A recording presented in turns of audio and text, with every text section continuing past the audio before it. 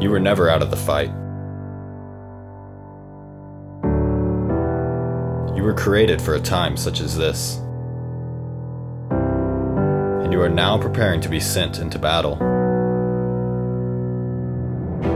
God is calling you to be His disciple, to be formed in virtue and holiness. He has appointed you as an ambassador of His kingdom, to go and represent Him to His people. And He's enlisted you as a soldier of Christ, to be sent out to fight for the good in this world. You were not made to make excuses. It's time for you to take extreme ownership for your life, for all of your life. It's time to rise up and finally be the man or woman you were created to be. Follow God. Lead others. And never surrender. It is time to begin seeking excellence. Sophia, my dear friend. Okay, you're already off to a great start being normal. How's it going? I'm good, Nathan. How are you doing? I'm doing very well. You know, we've Good. been excited to do this for a long time. I think we've been planning this for like 2 months. Oh, yeah. It's been a long time coming. Yeah, life flies, you know, but it is great to be sitting here. I'm glad we can do it in person without Yes. my one mic setup that we had before. So I think it is best ultimately that we waited so long because Yes. my setup before was pretty ghetto for guests. I mean, the Lord has a plan. Amen. And here we are. Here I am. And so would first love to just kind of get started with a little bit of introduction of who you are, where you're from, what you're doing in your life, you know? For a living, not really. Yeah. So I'm Sophia. I'm 21 years old. I grew up in Colorado, and probably get into this later, but not in like a very Catholic-based home, not very Christian-based home. Obviously, yeah, get into that later. But so I have a great family, though. I have 3 younger siblings, and I adore them. Family's super important to me. Went to Baylor University. I'm still going there. I'm going to be a senior there. And I'm One semester left, right? well, yeah. And then Yeah, I go to not even a grad full year. school because I'm an accountant. So shout out to the accountants out there. Young genius. Probably no one. Yeah.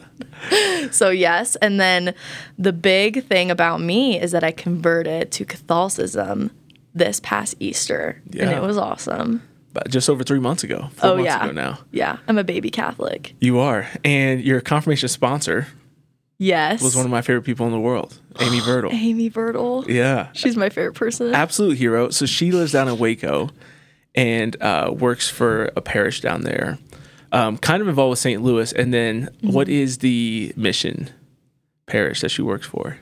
Oh my gosh. She's going to kill me. St. Philip's, is that right? I want to say that. Oh, man. She's going to kill me too. Amy, please forgive I'm us. sorry, Amy. Thank you for your mercy in advance. But yeah, so Amy's great. She's truly, like, I don't feel like I say that people are one of my favorite people in the world very often. And Amy's definitely one of my favorite people in the world. She's a great human being. And yeah, and she was your confirmation sponsor. So you're off to a great start there. And who is your Yes. confirmation saint?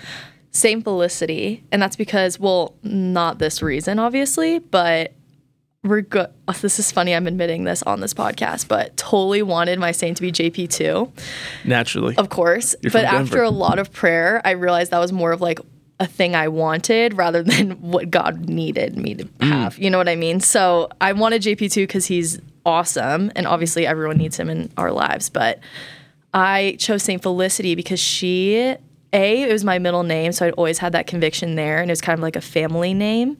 And it's very ironic because my family's not Catholic, and I kind of did it for them to show them this side of my faith. Yeah. And so kind of to like include them in a sense, but then also having Saint Felicity, she is a total BA. She's the best. She's just incredible, was one of the first saints. And just the sense of conviction she had in her faith, and was, I think, beaten to death and just crucified under like so many beliefs that she had. And I struggled the most in my faith with just sticking up for what I believe in. And so I feel Yeah. like she's like the perfect balance to my biggest fault. Yeah. And so that's why I chose her, because she's always there for me. She's kind of similar to Mary in a way in my eyes. Like they're both my best friends. That's amazing. That's very great. It is fun developing this relationship with saints. I feel like I didn't have it for a long time in my life. My confirmation saint was King David, which is pretty rare. Which is so cool. Yeah, he's awesome. And I felt like we always kind of had a pretty close connection, but it wasn't really until the last couple of years that I really started growing close to St. Thomas More, who's now kind of my hitter, in my corner. And what's cool is, when Emily and I when we got engaged, we started really praying to St. Joseph and St. John Paul II. Obviously, we got married on St. Joseph's feast day, but one of the hard things for me, kind of like you said with the JP2 stuff, is I'm just like, these are the two most not generic saints, because that's a horrible word to use, but popular, common, Yes. And it's like you don't need a super rare saint. Emily's confirmation saint is super rare. But I was like, I want a more personal one, Yes. Not that they can't be personal, but I think Emily does have that very personal connection with JP2, but I felt like I kind of got quasi-adopted, I'm definitely the son-in-law. Totally. And so St. Thomas More started coming up in my life about 2 years ago, a year and a half. And then we started praying to St. Gianna Molla as well. So we kind of do the four, and those have kind of become our four kind of, our squad, our shorter litany Our squad of saints. So I don't know why I said that, but I just wanted to share. But I want to hear it. Yeah, I'm excited to get more into your story today. Yes. You are the first person I've ever told, I think, in my life to not go to Mass. And so I know that's 98% of the way through the story, so we don't need to start with that.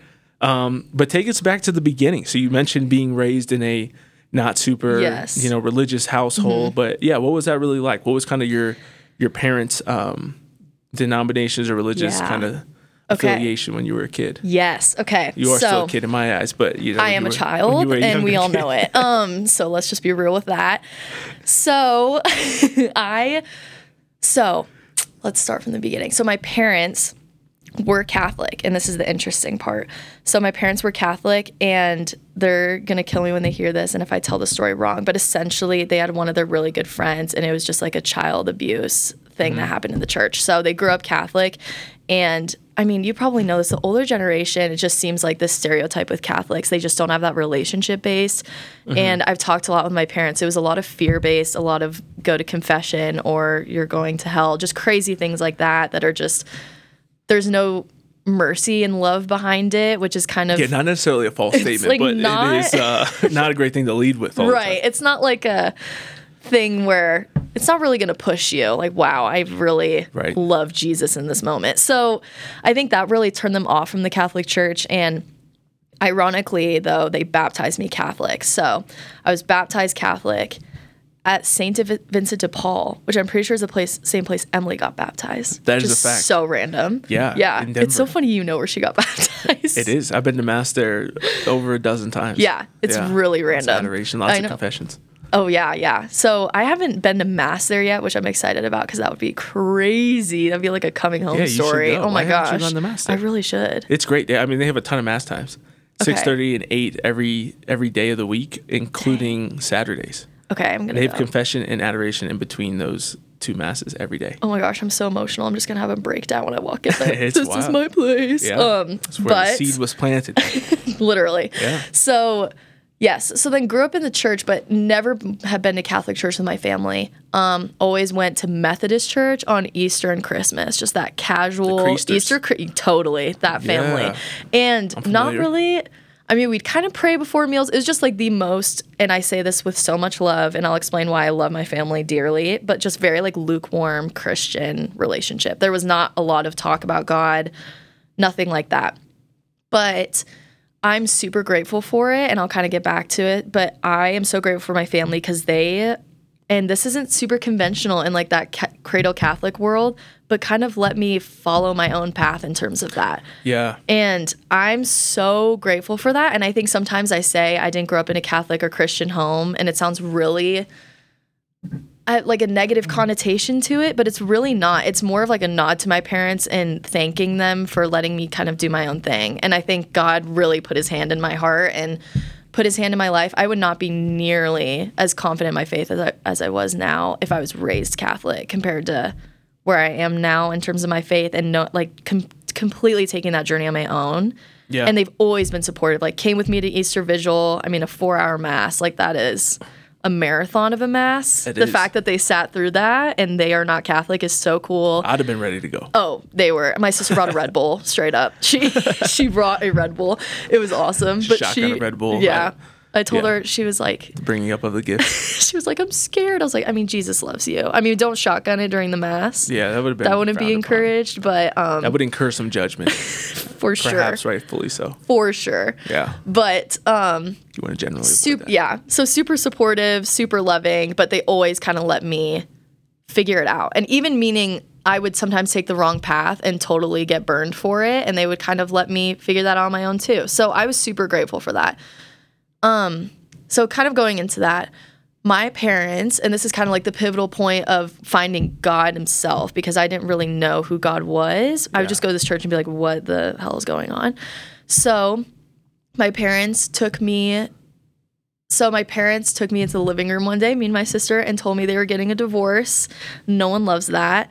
They got Yeah, generally a bad time. For sure. Not one of my favorite times of my life, but so they told me they got separated. That was the first kind of step in all of this divorce process, because they're trying to figure out, should we get back together? Should we not?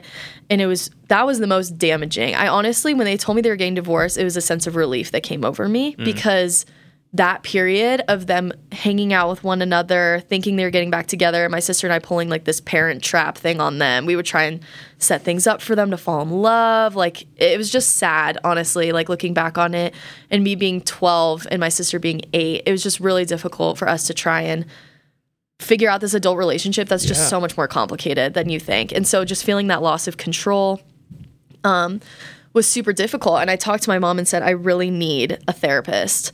And it's funny that I even knew what a therapist was when I was 12, but I asked my mom about it. She hooked me up with a Christian therapist unknowingly. She had no idea she was Christian.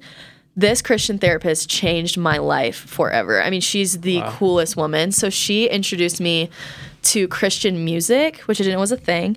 And so I started listening to a lot of really basic, just like glory songs. They were just so, I don't even know.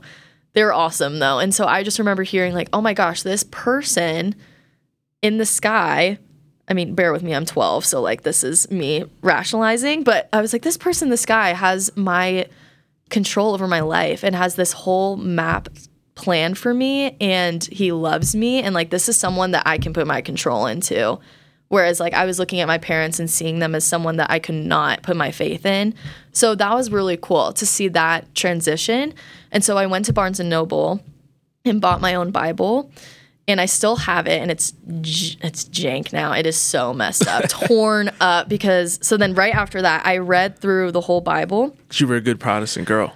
Oh, yeah. So you're crushing scripture. Of course, yeah. I was destroying it. And that's like honestly a nod to scripture, because I wouldn't have been Catholic if it wasn't for me reading through that Bible and understanding like the truth in that. So I read through the whole Bible, and then I had a couple, I mean, we can get into this later, but just a couple deaths in high school that were really hard for me. A couple of good friends of mine passed away. And so that was interesting in terms of just like relating my life to God and understanding that there is an afterlife and putting my faith in him during times of that sadness. And then I reread the Bible again. And the only reason why I say I reread it again is because I think the first time I was just reading it for the sake of reading it. I mean, like reading Ezekiel, I have no idea what the heck was going on. Yeah, you just read it when like I'm 12. a book. Like what did I do? I don't even know. Like reading through all the numbers, like I just can't imagine myself being like, for sure.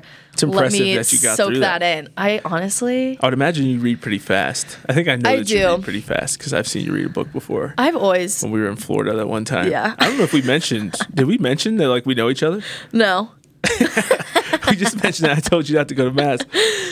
So you're dating Emily's brother, Yes. which is like, so we go way back. We do go way back. Yeah, we met We met like almost 2 years ago now. Yes. And I Yeah. feel like, that Florida trip was like the turning point Yeah. for a lot of things. So, yeah, I didn't mean to jump ahead, but I just randomly said I've seen you read a book in 2 days, and it's like, why was I with you for 2 days?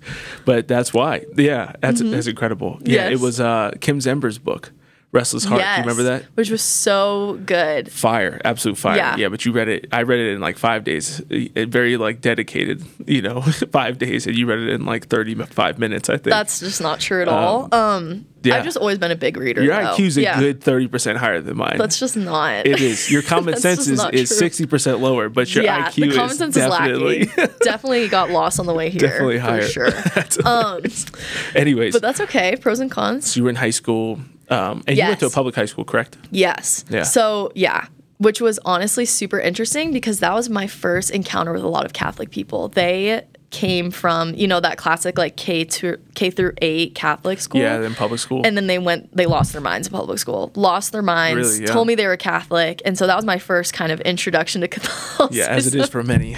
Which is awesome. And so that was cool. I loved them too, and they were really good friends of mine. But they were party animals for sure. Wow. They were fun. I'm sure. I was never like that. I think it's like the oldest thing in me. The oldest child syndrome is really strong in me. Like Wow. just a total goody. Yeah. So Emily Harpole can relate. totally. Emily Crankfield. Shout out Emily Crankfield. I Yikes. can't believe I'm did recording just do and I that? said that. Henry, Good we're stuff. gonna need you to edit that out. Sorry, Emily. Yikes. Good night. All right, we're just gonna call it there. I think that's gonna do it. No, I'm just kidding. Go ahead. So, okay, where are we at? Okay, so high school. Read through the Bible the second time, and the reason why that was important to me, I think, is when I actually clicked the relationship that I had with God versus that truth I was reading and understanding. That was when it really hit, like, Jesus died for my sins. And this sounds so funny because I think a lot of people have grown up hearing that over and over again. But when you haven't grown up Christian, that can really hit you out of the blue, and Yeah. just really understanding how that has so much gravity to it. And so that was really cool to understand that relationship. And then moving on, this is where it got interesting. So beginning of my senior year, I had this terrible breakup he was also Catholic, but not Catholic, if you know what I mean. So that was rough. And just like that period of time was pretty hard for me. Reaching out to my family, talking to them, I was really struggling. And by the grace of Jesus, one of my friends, Joe Roberts, who's the best. Have you met Joe Roberts? I believe so. Okay. He's a character. He had just gone to Seek. I believe so multiple times. Yeah, I'm sure you have. He had just gone to Seek, which I obviously had no idea what Seek was, and was super compelled to start this Bible study and threw me in it. Yeah. And it was through Father Mike Schmidt's videos, and that Good was old the Ascension. best. Oh yeah, it was the best because I think it was the first time I had community. It was the first time I got relationship with God, but then I also got to ask a ton of really hard questions. Yeah. And I think God has blessed me to the point where he has always put this sense of like curiosity and search for truth. Yeah. Which is clearly why I'm in the Catholic Church right now. But And that was where you met Father Brian Larkin, yeah. right? And Yeah, that's when I through all that. fired a ton of questions at him. right? And you're non-denominant at this point, right? Like you were going to like an evangelical church. So yeah, at this point I had no idea what I was doing. I honestly wasn't going to church and just reading a ton and journaling a ton and reading see. the Bible a ton. So kind of just soaking in a ton of information. So you were like almost the extreme non-denom where it's like you don't even need to go to church. Oh, You yeah. Yeah, self-study and I don't even know if I prayer. knew. But you probably, you weren't deciding that. Yeah, and I Yeah, think like in intentionally. that point, I was just super interested in what this possibly had meant to me. I feel like I'm a very analytical mindset also. So I think I was just really liking the information I was getting and wasn't quite sure where this was going to go. It felt like, this is a terrible analogy, but like I was going on dates with God, but I wasn't sure if this was going to be the thing that I was really going to commit to, if that Sure. makes sense. So I was kind of just looking through that. And yeah, so Father Brian, and this is when I really started firing questions. And that's when I went to Mass for the first time ever and loved it. It was amazing. I went with Joe to Cabrini, and it was amazing. Just the sense of, I loved the reverence that was there, and I loved the structure. And it just felt a lot better. I had a lot more peace than I did going to a lot of non-denominational places where it's just very up in the air. For those of you who have been to Protestant churches, it's just very like emotional, very, just very emotional, and it's incredible for a lot of reasons, but there's not a lot of the structure. It's a lot of, I would constantly ask myself, where is this coming from? Like, where are these people pulling this information? Just very, the analytical mindset in me. I was like, I need the evidence. I need the facts. I need something. Yeah, you need some substance. Totally. And I feel like Mass gave that to me. And I had no idea really about the sacraments. What year was this, your first Mass? If I'm a senior, then 2019. 2019. Yeah, something like that. Gotcha, okay. 2018. So, yeah, that was awesome. I just love that because you had a very long journey from this is very substantial to actually becoming Catholic. Totally, yeah. So this is the crazy part too. So I think, I keep saying this is the crazy part. All of it's kind of crazy in my mind. But so fell in love with Mass and loved the community I had of friends. I mean, it so helped that my friends are awesome. And the Bible study we had was just amazing. And it taught me so much. And I got to ask really hard questions about, just like same-sex marriage and abortion, just all those kinds of things that I never really got to ask anyone. And it was just really cool to have that experience. Meanwhile, my parents were always so supportive, but I'm sure they were like, what is going on right now? This is so interesting. I think their minds were kind of blown because this really came out of nowhere. And the reason why it came out of nowhere is just, I think it was just like God's slow push towards where I needed to be. Yeah, just working on you. Totally. And I loved how, we can get into this later, but like I'm really passionate about evangelizing. And I think my period of becoming Catholic was so slow that I am kind of against those people that go up to people randomly and are like, so have you heard of the story of Jesus and how he changed your life? And it just didn't happen with me that way. I think the people who are really analytical like me, it takes a long time to really set that through. Like I had to be fully convinced, and before I would, as you know from our lunch, but which we'll get into. Very aware. So anyways, moving on, went to Baylor, big Baptist university, very Baptist, and that was when I fell in love with God. And I have to nod to the Protestant people because they are just so in love with God. It is crazy. Like the emotions there, the love they have.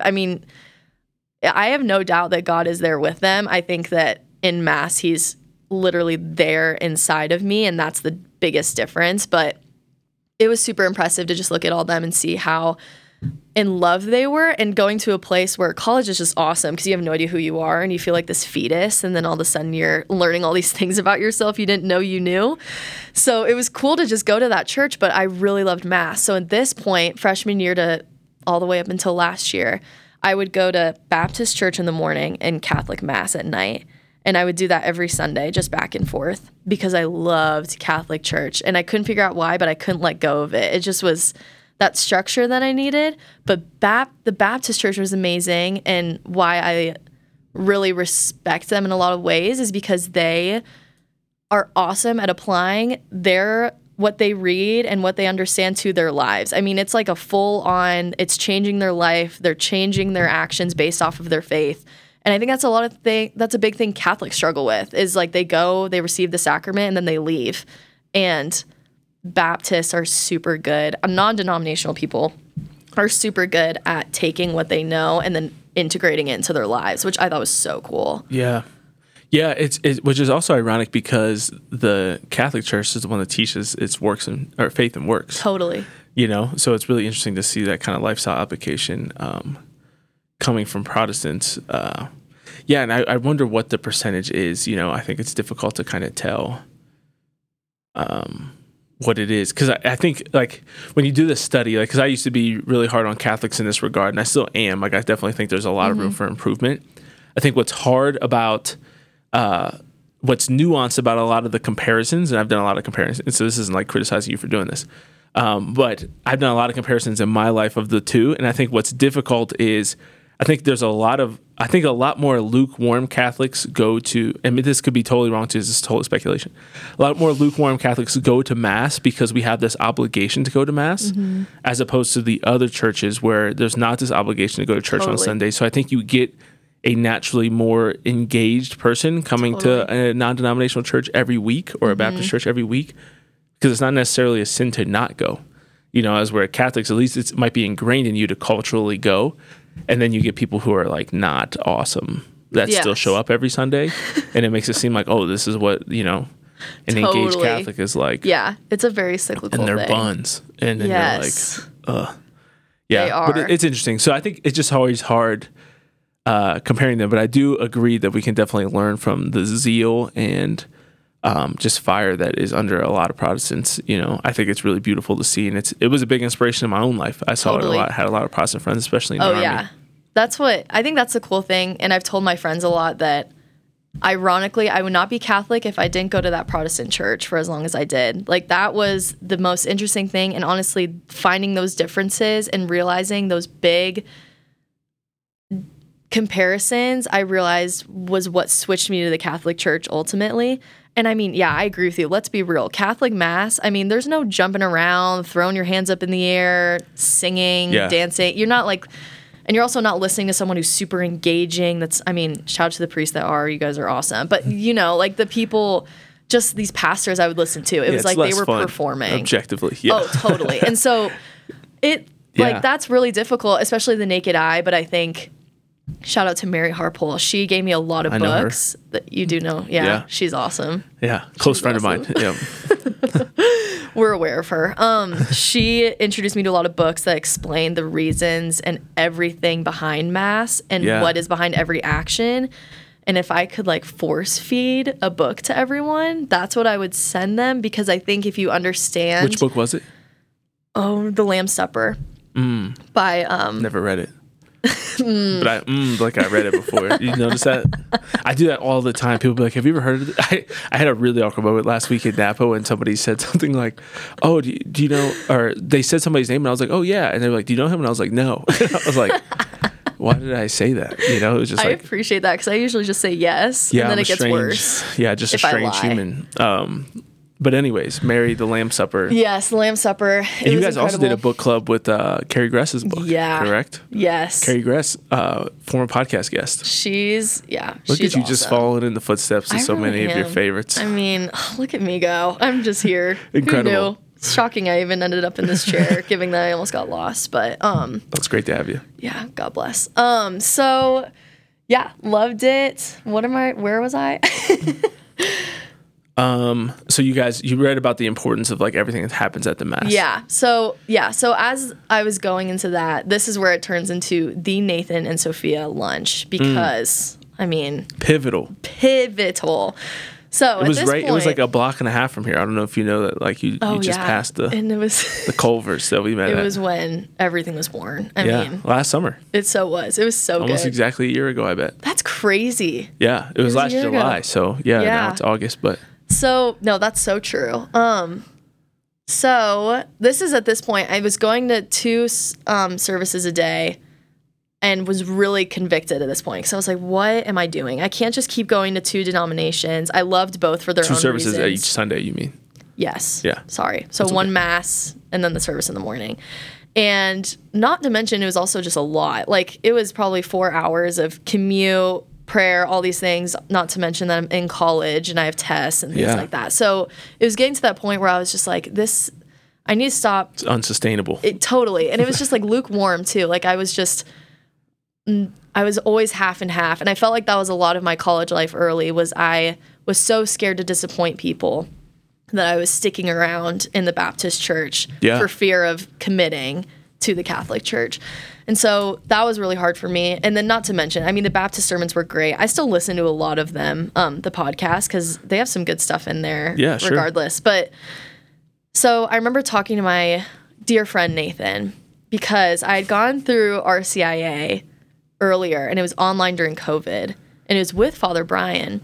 And then I remember reaching out to Father Brian and being like, I can't do this because I need to ask questions, and I just need to harass people with questions, and I'm not getting answers, which was no one's fault. It was just COVID.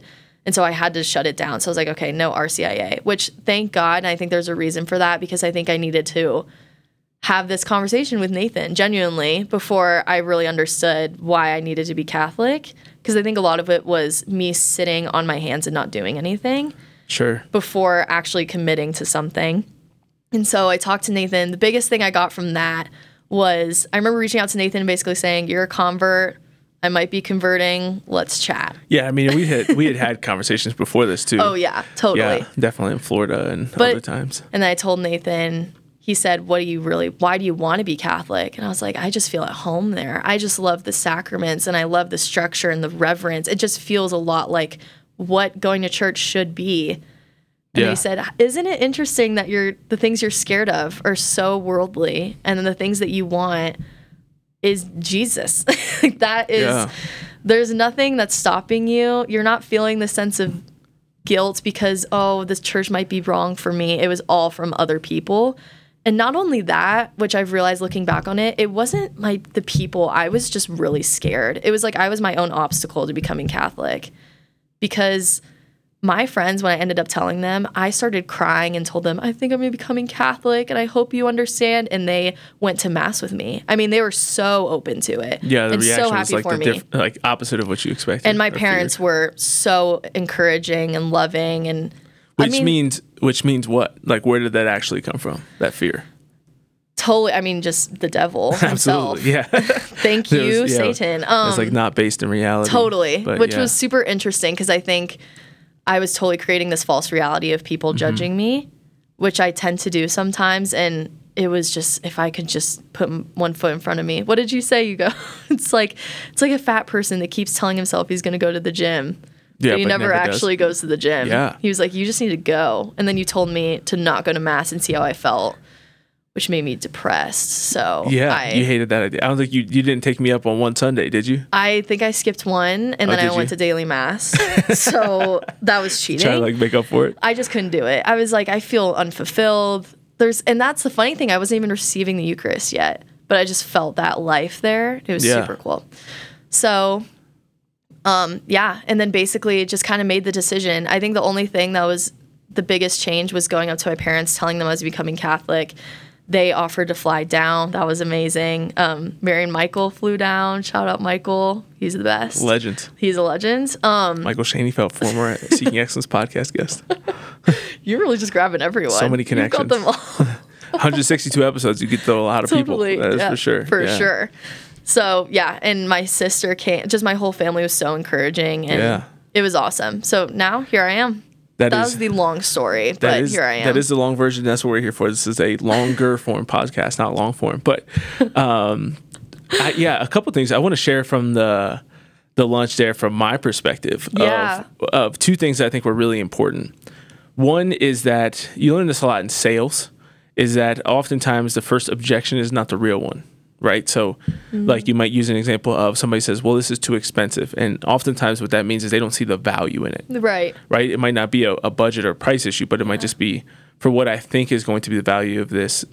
This isn't valuable enough for that price. That might be at the heart of it. And so for you, I remember we had talked about a lot of the classic, Mary, the Eucharist, confession. Like we had talked through a lot of that stuff. And so I was very convinced going into it that you already believed the catechism. Oh, for sure. Right? But you still propose a few of those things to me at the beginning. But I could still kind of tell and had to tell you that you're never, like, if you're going to wait until you've memorized the entire catechism, you're never going to become Catholic. Yeah, totally. And at a certain point, indecision is a decision. Right? And so I think that's really important for people who might be like wavering in between the two, that at some point you have to decide. And that's why I always, and I think we talked about this probably that day, that I have those kind of 4 questions that I say are the most important. Do you believe that God exists? Do you believe that Jesus is the Son of God? Did he resurrect from the dead? And did he establish the Catholic Church? And if so, if you can be convinced of those 4 things, then you pretty much can blanket accept the catechism, right? If Jesus did create the Catholic Church, the church has authority. If you believe that Scripture is Scripture, the Catholic Church formed Scripture. They were infallible in that. Why could they not be infallible in interpreting Scripture and applying it to, the teachings and things and what it means for our everyday life? I think people are often shocked at how Scripture-based the catechism actually is.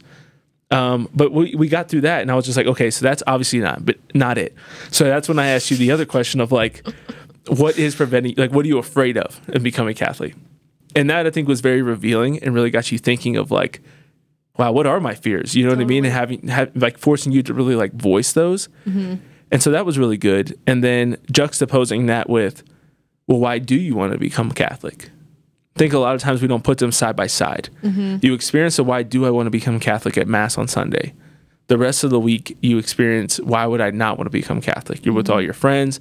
They might be talking about their church, Bible studies, whatever. You're worried about what are people going to think. You know what I mean? For 167 hours a week. And then for 1 hour a week, you're like, well, this would be amazing. So thinking about those two, and you're logical enough that I knew if I just told you like, well, your cons are all emotional. Right. Yeah. And your pros are all logical. So what are we doing here? Right. You know? Yeah. Why are you not doing this? And then you decided to do it, which is pretty cool. Oh yeah. I think you have such a good point too, in that the emotion versus the facts and trying to look through that. I also, if people are really on the fence, the biggest, so I would say Nathan's lunch, honestly, really, and I'm not saying that because I'm on this podcast. It was very pivotal. That lunch was really huge for me. Another point that was really big was Rome Sweet Home. Reading that was insane, only because it's really built for those people that really need to, because Scott Hahn's just a genius and he pulls everything from scripture. So looking through, he was so methodical in how he nailed everything out. Yeah. This one part, he talks about James 2:24, and I would say I'm pretty well versed in the Bible just because from reading it and everything like that, obviously. From reading the Bible, I'm well versed in it. But it's a good way to get for sure. But he talked about James 2:24 and how basically you can't have, you know what? It's in my Bible. I'm straight up. You got the scripture upon you. I really have it. I'm reading it out loud for people. It says, "You see that faith was active along with his works, and faith was brought to completion by the works. Thus the scripture was fulfilled that says, Abraham believed God, and it was reckoned to him as righteousness, and he was called the friend of God. You see that a person is justified by works and not by faith alone." So I read that, and I was so blown away because non-denominational people base their whole faith, sola scriptura, on the Bible. But in the Bible, it says that your faith is based on works. And so that was the most interesting thing. And I was like, is the Bible contradicting itself? But it's not. And that's what people's first argument in non-denominational Protestant faith is, that it's faith alone and not faith works. And works. Yeah. But James 2:24 is blatantly arguing against that. But not even that. It's just that the Catholic Church married the two. And it's because of your faith, you have those works. Because you love Jesus, you naturally want to carry out those things to fall in relationship with him more and more. Right. So that's when everything kind of married, and that was like when I was gun-ho Catholic, I think, is when I really realized that. But anyways, yes. Yeah, it's really interesting. I love, how much you tackled each one, and I think it does really help you to be so much more well-formed on the other side, which is the importance of even cradle Catholics, like really, truly, genuinely, like wrestling with whatever doubts and issues and objections they have to the faith, because that's what creates a good evangelist. And I think I was just kind of thinking about this too with the lunch is we often talk about,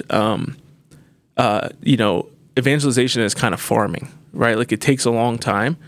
And one thing that's really important is there's sometimes where you plant the seed. There's sometimes where you till the soil. There's sometimes where you water it, right? And then there's other times where you actually get to go out and harvest. And our example of the lunch was an example of me in that kind of like more harvesting phase, right? Totally. But all the hard work had been done, 98%, you were 99% of the way there. I just had to tell you, something ridiculous, like stop going to Mass, and you were ready. You're like, all right, I'm going to do it. But how many times, other times have I planted seeds and they didn't get watered or they didn't get fertilized and it didn't grow? Somebody in the airport or a friend of mine or whatever. How many times have I failed to do any of those stages, right? Many times. But I think what's important is for us to recognize that we want to be good farmers all the way through. Right. Right. And so it's like kind of a different skill set throughout the entire way. And I think you were kind of talking about that with your slow conversion of having people who are willing to just like be your friend and journey with you and listen to your faith experiences and then, share some of their faith experiences. And then you have people who are in that middle phase where it's like, why do you worship Mary? Right. Like those are the more tougher questions in the middle. Totally. And then at the end, it's more of like, having a prayer life and discernment of spirits and being able to like discern what is the Holy Spirit saying to me right now, how might the devil might be lying to you? How can I try to discern that? And really just trying to guide you in that way. That's more of a guidance thing than it is answering the questions or journeying alongside you. Yes. You know what I mean? Yes. I feel like it is hard to, like you were saying earlier with blanket statements, just it's so hard if you're trying to evangelize, because I fully believe as Catholics, it's so funny because I think the Protestant side of things, they are awesome at evangelizing. They really just emphasize it every single Sunday to talk about that. And I think Catholics, it's harder for Catholics because I think we have a lot more what Protestant people would like to say, like rules behind it. It's just not as appealing to become, you'd much rather become Protestant and then Catholic than all the way Catholic. It just doesn't feel as great. Yeah, I would say it's just harder. Yeah. Oh, for sure. And I think a lot of people don't want to do it because it's harder. Yes. You know? And I think it's also so situational. And I think people forget about that. A lot of people evangelize and treat every human being like the same person when they're trying to convince them to follow Jesus or become Catholic.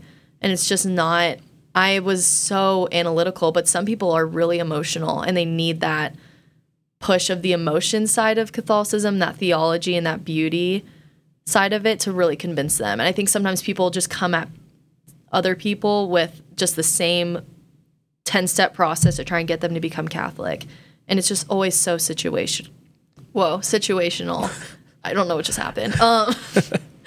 That I think like God works he made everyone in his image, but also so individually. You can't just attack people the same way.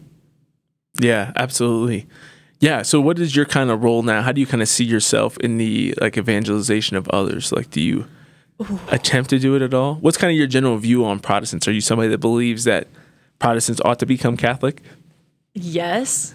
I think everyone should become Catholic always. Why do you think that? Because I think, so I guess this kind of goes into a story, but we don't disagree on that, just to be clear. I know, we're debating right now. This is a disagree safe place. I want you to know that. Thank you. On that we agree. Okay, yeah. Perfect. I came to one of my father's signs. He used to be at the parish where I became Catholic. But I came to him 2 days after I became Catholic and was sobbing to him because I was so frustrated because I felt like Catholics lacked the relationship with God that Protestants had. But Protestants, and the more damaging thing was that Protestants don't have this structure of truth in the sacraments that the Catholics do.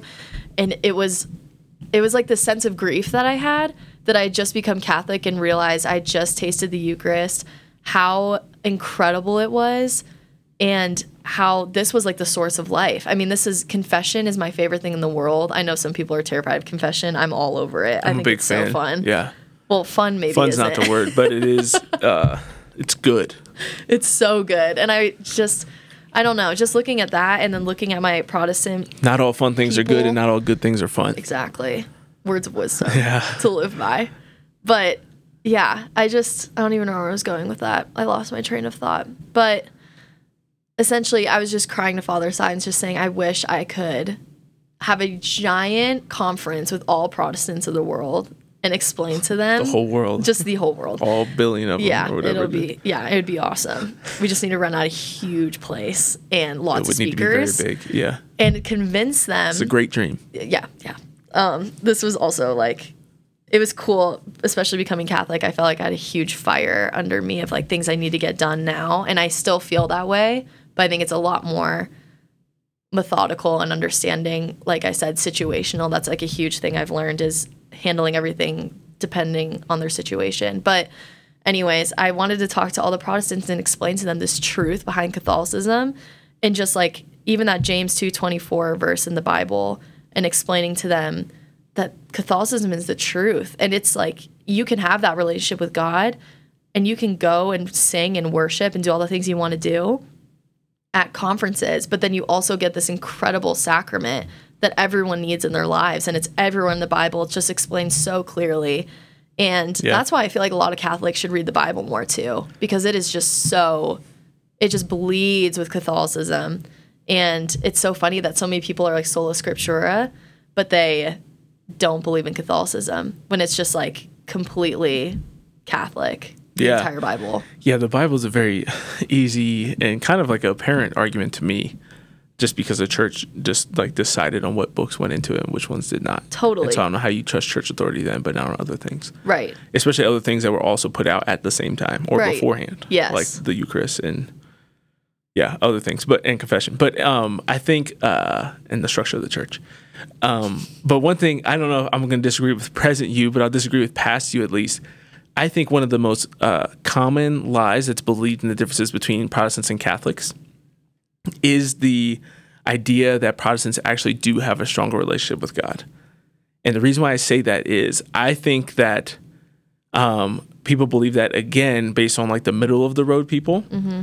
But I think that two reasons. One, I don't know anybody, myself and you, I think, included, that would say that even though we were very scripture, focused and prayed regularly when we were Protestant, your relationship always gets stronger once you're Catholic, mm-hmm. right? The second thing is I think everybody who says that has not seen a sister pray in adoration. Totally. Like if you watch, and not even just a sister, Father Jonathan Meyer prays 2 holy hours a day. I don't think Stephen Furtick prays for 2 hours a day. And that's not just a criticism of him. I don't know his heart. I don't know what he does. But I'd be shocked. And part of that is because Stephen Furtick is a father of like 4 kids and a husband, mm-hmm. and runs a very, very large business that is Elevation Church. Right. So I don't know how he would. But the adoration is incredible. And I think that one thing that's really powerful, I just watched episode 2 of Mass of the Ages. I don't know if you're familiar with that at all, but it's about the traditional Latin Mass, which we should go to together sometime if you've never been. I don't think you have. I'm going on Saturday. Okay. But if not, we should go sometime before you leave. Let's do it. A daily one's a great one to start with. But yes, so in Mass of the Ages, one thing they criticize about the Novus Ordo is that there's beautiful silence in the TLM. Mm-hmm. Like it's just throughout it. And I just went to a daily traditional Latin Mass last week at Napa, and it's just so real. Like there's just so many times, and what's crazy is the kids are so well behaved that go to these things. Totally. Even if you go to like Lourdes, right? Like you see, there's obviously some kids who will be acting up. Like that's inevitable. That happens at TLM parishes. But when you go to really unorthodox Novus Ordos or some of these like mega churches, they always take the kids out most of the time. They have like a kids center, so the kids aren't even in there. But the TLM, there's just something about it, like the silence, the reverence. It forces you to pray. And I've been to some of these non-denominational churches where you had a great experience. You might have praised and lifted your hands up and sang the songs, but you didn't actually spend any time in prayer. Totally. Right? Not you, I'm not saying you, but like I didn't, right? Me, for sure. And it's like if you go to Mass the way that you're supposed to, especially if you go to these more orthodox, reverent ones, like you have time to pray. And not only that, but we have adoration that's encouraged throughout the week. You have confession where you're examining your conscience, confessing your sins. Like just the simple fact of the Eucharist existing, confession existing, like those two things alone would make your relationship objectively, like logically stronger. Oh, yeah. Right? But I think that adoration, the ability to pray, is something that I've seen. Like whenever I've prayed with Protestants, like it's just difficult, right? Like how do you just, even when you sit down in your room, right, in college, or when I sit in my house in the morning, it is not the same as when I'm in the chapel. Oh yeah. And that's not the same as when I'm in adoration. Like there's just, or right after you receive communion, like it's just different levels of ecstasy, of consolation, and of closeness with the Lord that come from all of these things, right? The Eucharist, the sacraments, the Rosary, adoration, being in a state of grace, right? Like all of these things kind of combine to this like unreachable level without those things. When you just have one of them. Yes. And because reading scripture, I always say I think that's similar as opposed to like mental prayer and adoration. Mental prayer and adoration is like you and I sitting down and having lunch together, right? Or just like going on a walk together, or sitting together, and just talking, right? Just getting to know each other. And reading scripture, I think, is similar to like when people listen to my podcasts. Right. Right? Like you get the words of Christ, which is great. And I'm not trying to compare myself to Jesus in this. When you listen to somebody's podcast, right? Like you can listen to Pints with Aquinas and think like, oh, I know Matt Fradd. I listen to him all the time. And you do, right? You learn a lot about somebody through that. You learn a lot about somebody reading books about them, right? But you can read all the books written out there on Abraham Lincoln, and scripture is obviously different than a book, a biography, but it is kind of similar in that you're reading things that have happened in the past that you can now apply to your life. It's alive, but it's just different than actually sitting down and just talking with somebody. Totally, yeah. Right? Like just talking to the Lord. Right. And that's even when scripture study and praying with scripture goes the furthest, is when you take those words and then you talk to God about them. Yes. But when that's all you do, and when you have the ability to do that for an hour straight with nothing, sitting in adoration, I haven't met many Protestants who can do that. Oh my gosh. I think adoration was the thing that really convinced me. And the funny thing was that I started talking about adoration a lot to all my friends before I told them I was becoming Catholic. And I think that was kind of my little foreshadowing for them. Yeah. But I brought them to adoration because I don't think, like you said, there's a place where someone can actually be silent and just focusing on the presence of God. It's like a sense of meditation. And if people tell me they want to meditate, I just tell them to go to adoration. Yeah. It's twice as better. Yeah. You can be silent. At least, yeah, 100-fold. And then you also have the creator sitting in front of you that you can just meditate on. It's just so good. And I remember one of my really good friends, after I became Catholic, reached out to me because she was really struggling just in certain things in her life. And she was telling me she kept doing all these devotionals and prayers and readings. And I asked her, when's the last time she sat in silence to really ponder what God was saying to her? Because I've just read so much that God really moves through the silence. You won't be able to hear him if there's all this noise of words in your head, right, of things that you're trying to read and things you're trying to soak in. And that's something I have to tell myself too, is I'm not preaching. I'm so informational and I love soaking in podcasts and readings and devotionals. But if I'm not sitting there in silence for at least 30 minutes of my day trying to ponder what God's going to say to me, you're just running through what you think is God's path, but you're more just running in your own path of what you think is best for you because you're not hearing that feedback that God's trying to give you. Absolutely. Yeah, I think that's really powerful. And yeah, there's just kind of this like, and watered down sounds so aggressive and rude, but when you go to, and I've literally been to evangelical services in a high school gym, right? And even again, like you can also make the same juxtaposition of Orthodox and non-Orthodox churches, right? In the Catholic Church. But there's just something about engaging all five senses and the logic and truth, the truth and beauty of the Catholic faith compared to when you just get the emotional experience, which is no doubt real and can no doubt be powerful. Oh, yeah, absolutely. I've had some incredible consolation in adoration with praise and worship going on without being in my car and listening to praise and worship. Like I've had some powerful experiences that way. But there's just something about when you smell the incense, you see the beauty of the church around you, right? You're feeling everything. You get to actually physically encounter and taste and experience the Lord through communion. You hear the truth and the words of the gospel of Scripture, right? Like you hear the words of Jesus, at the Last Supper. We reenact, or recreate, I shouldn't say reenact, we recreate Calvary, and you get to see the crucifixion of our Lord, his body broken before us. It's just more powerful. It's just objectively more powerful. And it's so sad to me, and that's why I'm getting more and more frustrated with Catholics. One thing I will say we do very poorly is these liturgical abuses and this ugliness that exists in so many parishes across the country and around the world. Because that, to me, is the hardest thing. I have a cousin who I think is close to converting.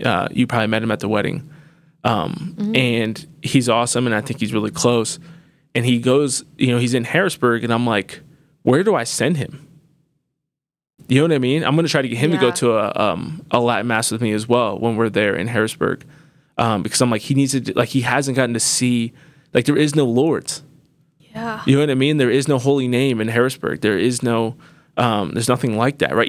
I would love to send him to a St. Vincent de Paul, which I consider like a second-tier Denver parish. I would love to send him to St. Vincent de Paul. I would do it in a heartbeat. Totally. And I'm just like, I don't even know what that is in Harrisburg.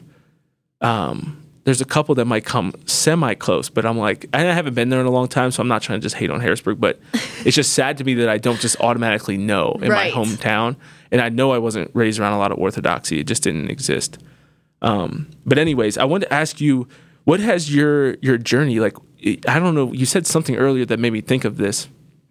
Oh, because you were asking about same-sex marriage and all these kind of tough topics, abortion. Has your political stance, has that kind of evolved or changed or? Totally. I think that's the really interesting, oh gosh, here we are going into this politics. This is episode 2. When it gets real. Is part 2. Literally. This just became a series. Should I get some bourbon out or something for this totally. part? Let's do it. I'm 21, everyone, by the way, so I can drink bourbon. Thank you. I'm we not a at total Seeking child. Excellence do condone underage drinking, though, over the age of 16, just to be clear of our stance on that. Right. So it is kind of funny, and I don't even know if it's because of my Catholic stance.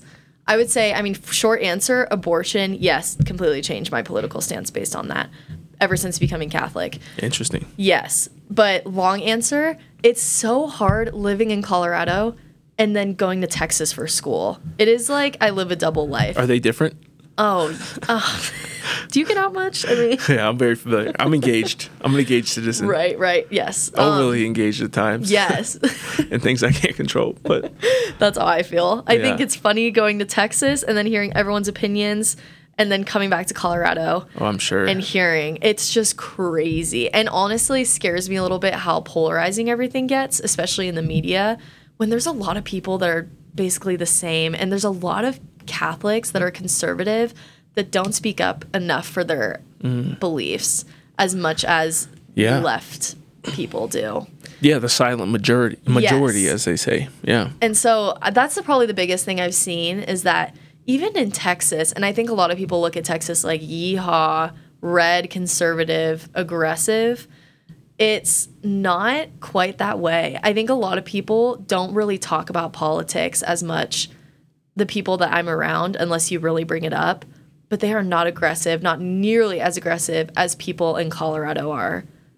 The blue people. The blue people. I don't want to say, yes, like all Coloradans, but just a lot of Smurfs. stereotyping liberal people are very, and honestly, it's like hats off to them. Why aren't we like that? Yeah. We should be more bold in what we're saying Yeah. and what we believe in, It's me a- included. Yeah, it's a very tough balance because there is so much value. And I heard this, man, where was this person from?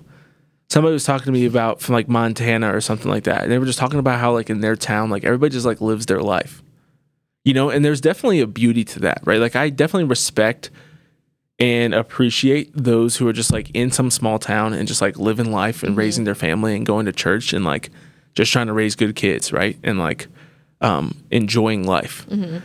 I think that a certain number of us are definitely called to be more engaged and to speak up about it. I think it's sad that on the other side, so many people are so engulfed and enveloped in politics. Especially sad, and this is something I know a lot of conservatives and some of my conservative friends talk about often, is this obsession that we have in being involved in federal politics or obsessed with all these federal things and international policies and things, instead of being invested in our local communities. Yes. Right? Like that's something that's very lopsided in everyone.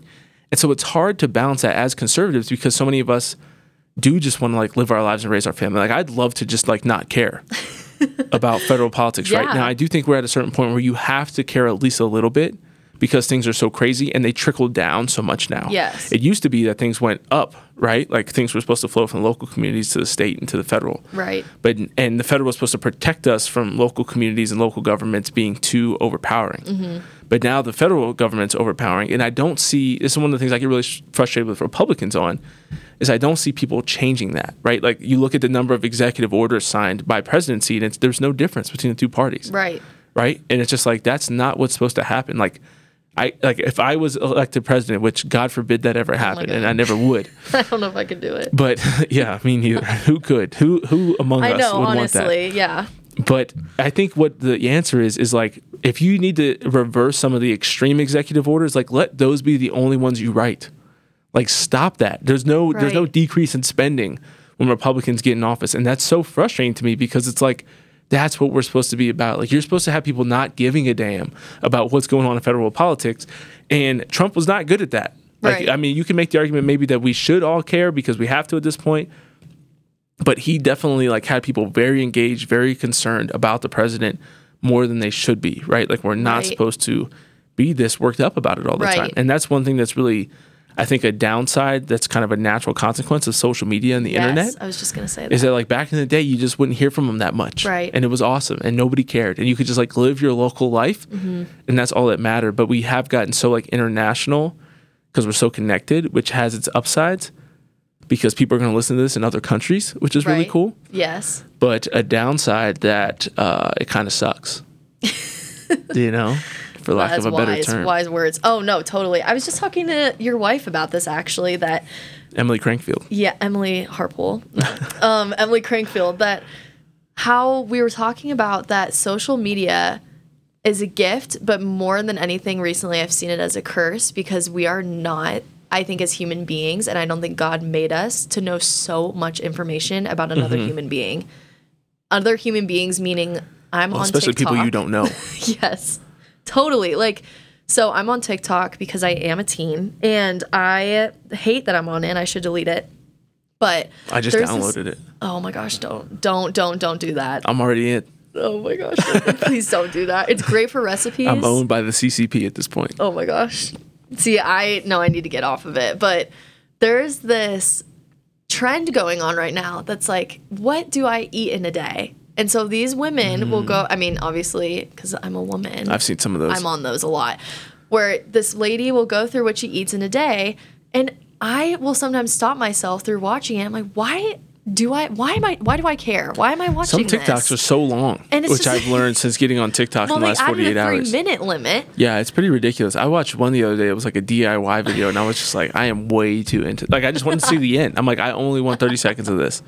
It's I so hated scary. how long it was. And so that's like, and how scary is that too? That it's like 3 minutes is just too long for us. Yeah, like, well, I we are just didn't care that much for 3 minutes. It wasn't necessarily an attention span thing, although my attention span probably does suck. But I Mine do think also reading sucks. really helps. Yes. To keep your attention, and praying obviously is the best thing. Right.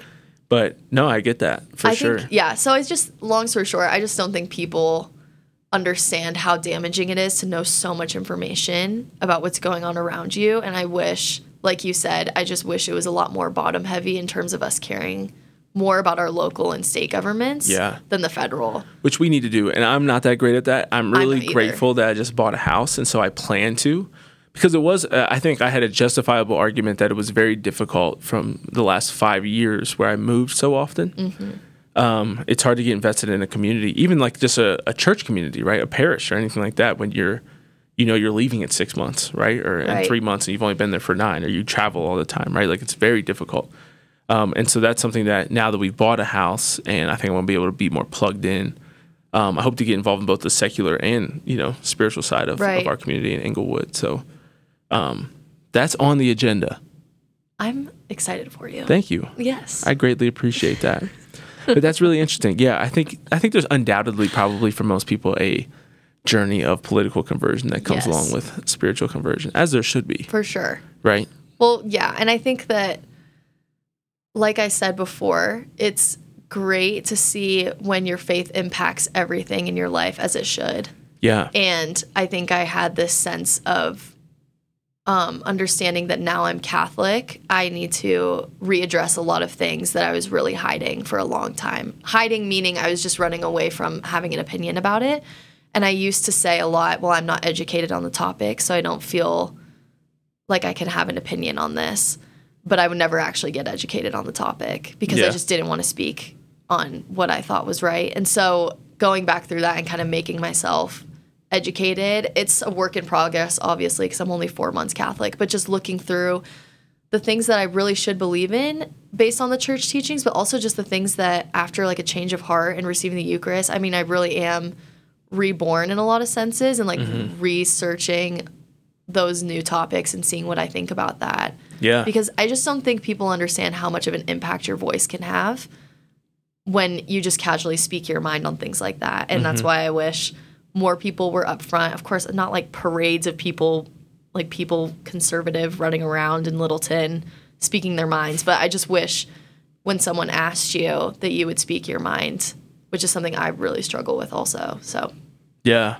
It's hard. And I mean, I even had the experience today. I had an appointment, so I had to take 2 of my Zoom calls in a coffee shop, like closer to Denver, as opposed to in Littleton, but like I was like in Denver. And I was definitely sitting between some people who I was like, did not seem to be like practicing Catholics, let's say, or were probably not conservatives. And I'm like, it was a very loud coffee shop. The music was super loud. And so I'm just like, I'm going to have to speak up pretty loudly. Yeah. And these people are undoubtedly going to hear that I'm Catholic and, working for a Catholic organization. yes.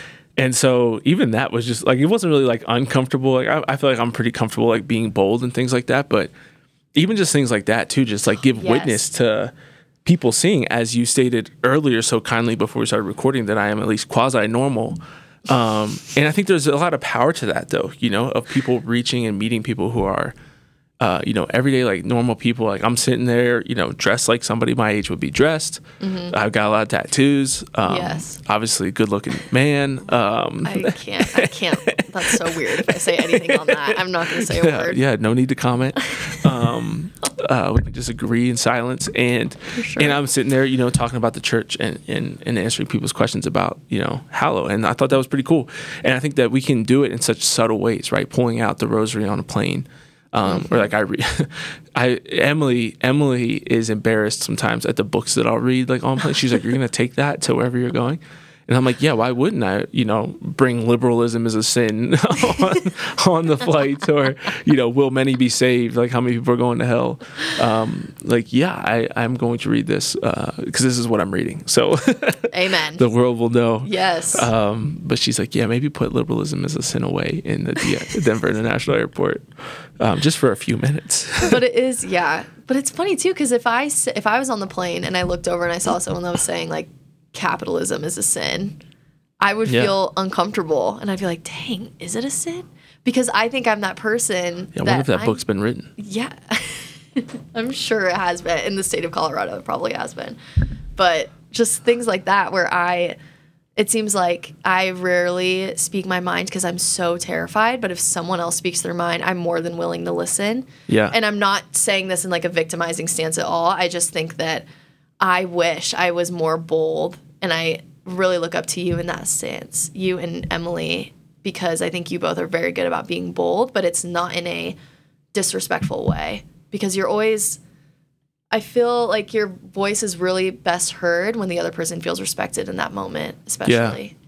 Yeah, absolutely. Yeah, I think, the ability to sit and listen to somebody tell you their differing opinion is challenging, and I think is lost on a lot of us on both the right and the left in the church and outside of the church. But yeah, I think the boldness is such an important thing, and it is so difficult, I feel like, for people to realize. But I think the main thing I think that keeps people from doing it or being bolder in that witness is just like the lack of understanding. That's why I talk about this so much.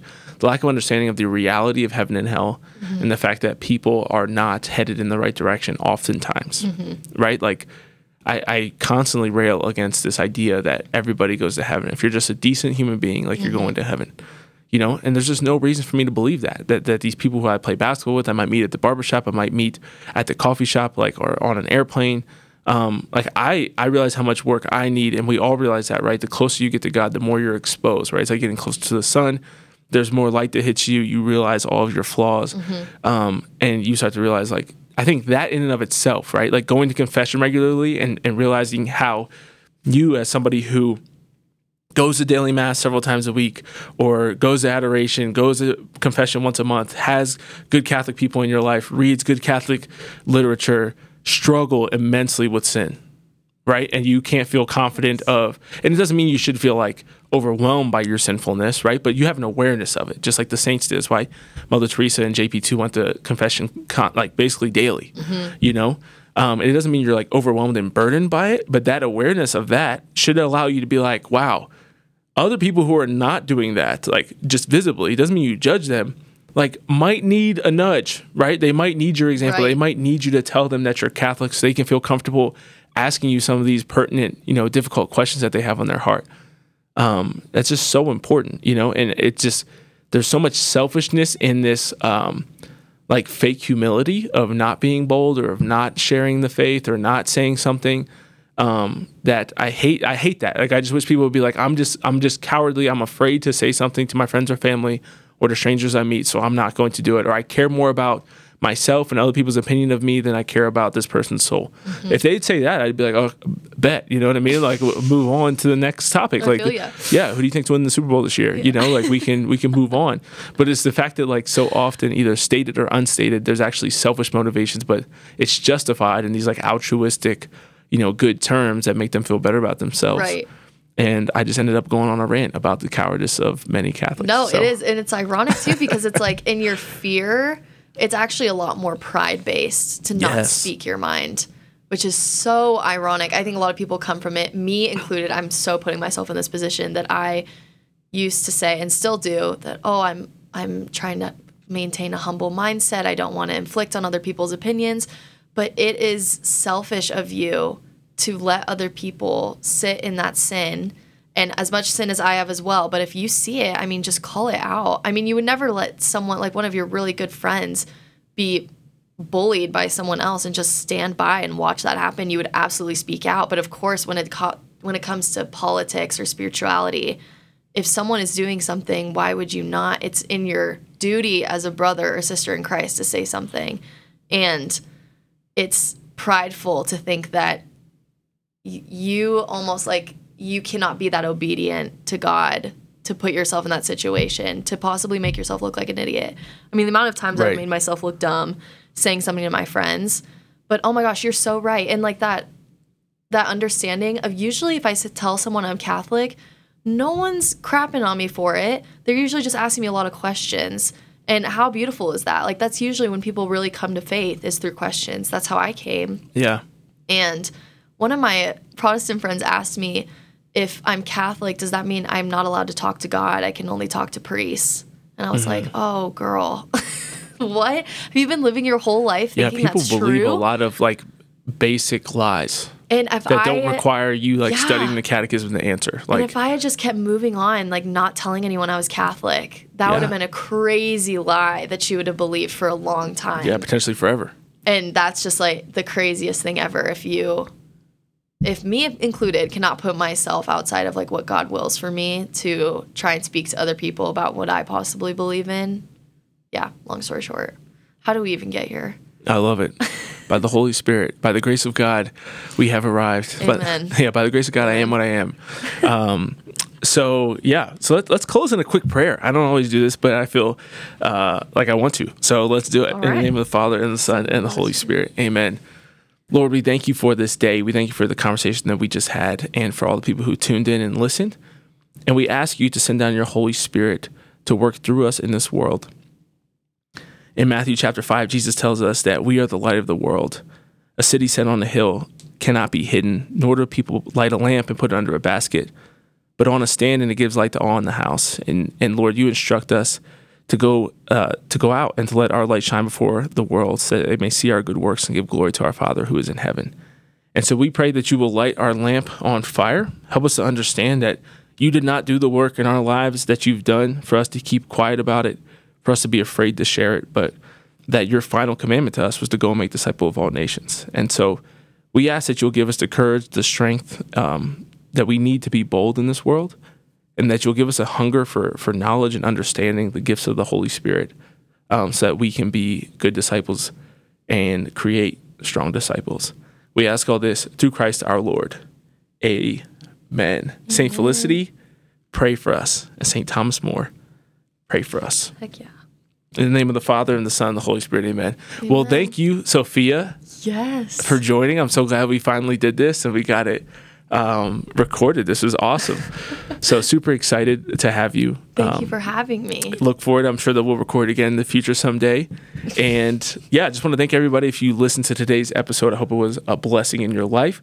And I hope that it encourages you and to go out and be bold and to evangelize. And one thing that I often think about, just had this experience last week at Napa with Evangelical Catholic, is when you hear somebody talking about discipleship and evangelization, oftentimes somebody comes to mind, right? There's somebody in your life, might be a family member, a friend, a coworker, who you might have had some deep conversations with, you might have gotten close with. I would encourage you to pray about that person, to fast for that person, and to think about, and ask the Lord in adoration, at Mass, whenever, before you go to bed, Lord, what is it that you're calling me to do in this person's life? How can I be of assistance in bringing them closer to your most sacred heart? And and ask Mary to reveal that to you as well. And oftentimes you'll get the answer. You just might not like it. But we're praying for you. Know that we hope that you'll continue to fight hard and strive to be your best. God bless.